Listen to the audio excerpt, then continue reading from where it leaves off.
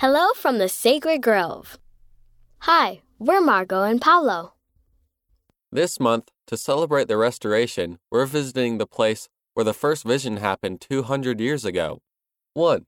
When Joseph Smith was 14 years old, he lived in a log house in New York, USA.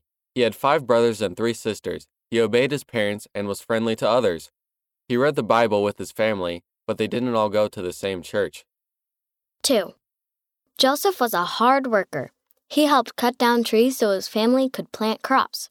He also helped his family collect sap from maple trees to make maple sugar. 3. Joseph wanted to find a church like the one in the Bible. One day, he went to a grove of trees and prayed.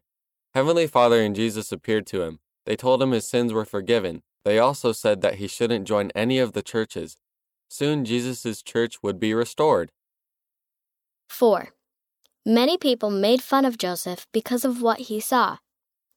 They said he was making it all up. But Joseph kept telling the truth.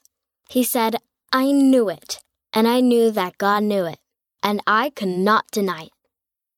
5. Today, people can visit the area where Joseph prayed.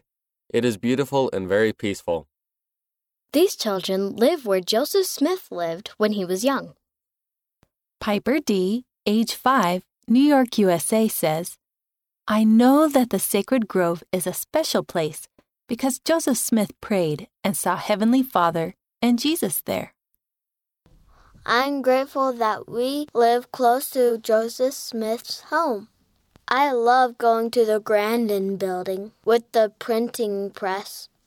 I really like to see where they bound the first copies of the Book of Mormon. Roscoe B., age 9, New York, USA. Thanks for visiting the Sacred Grove with us. See you next time.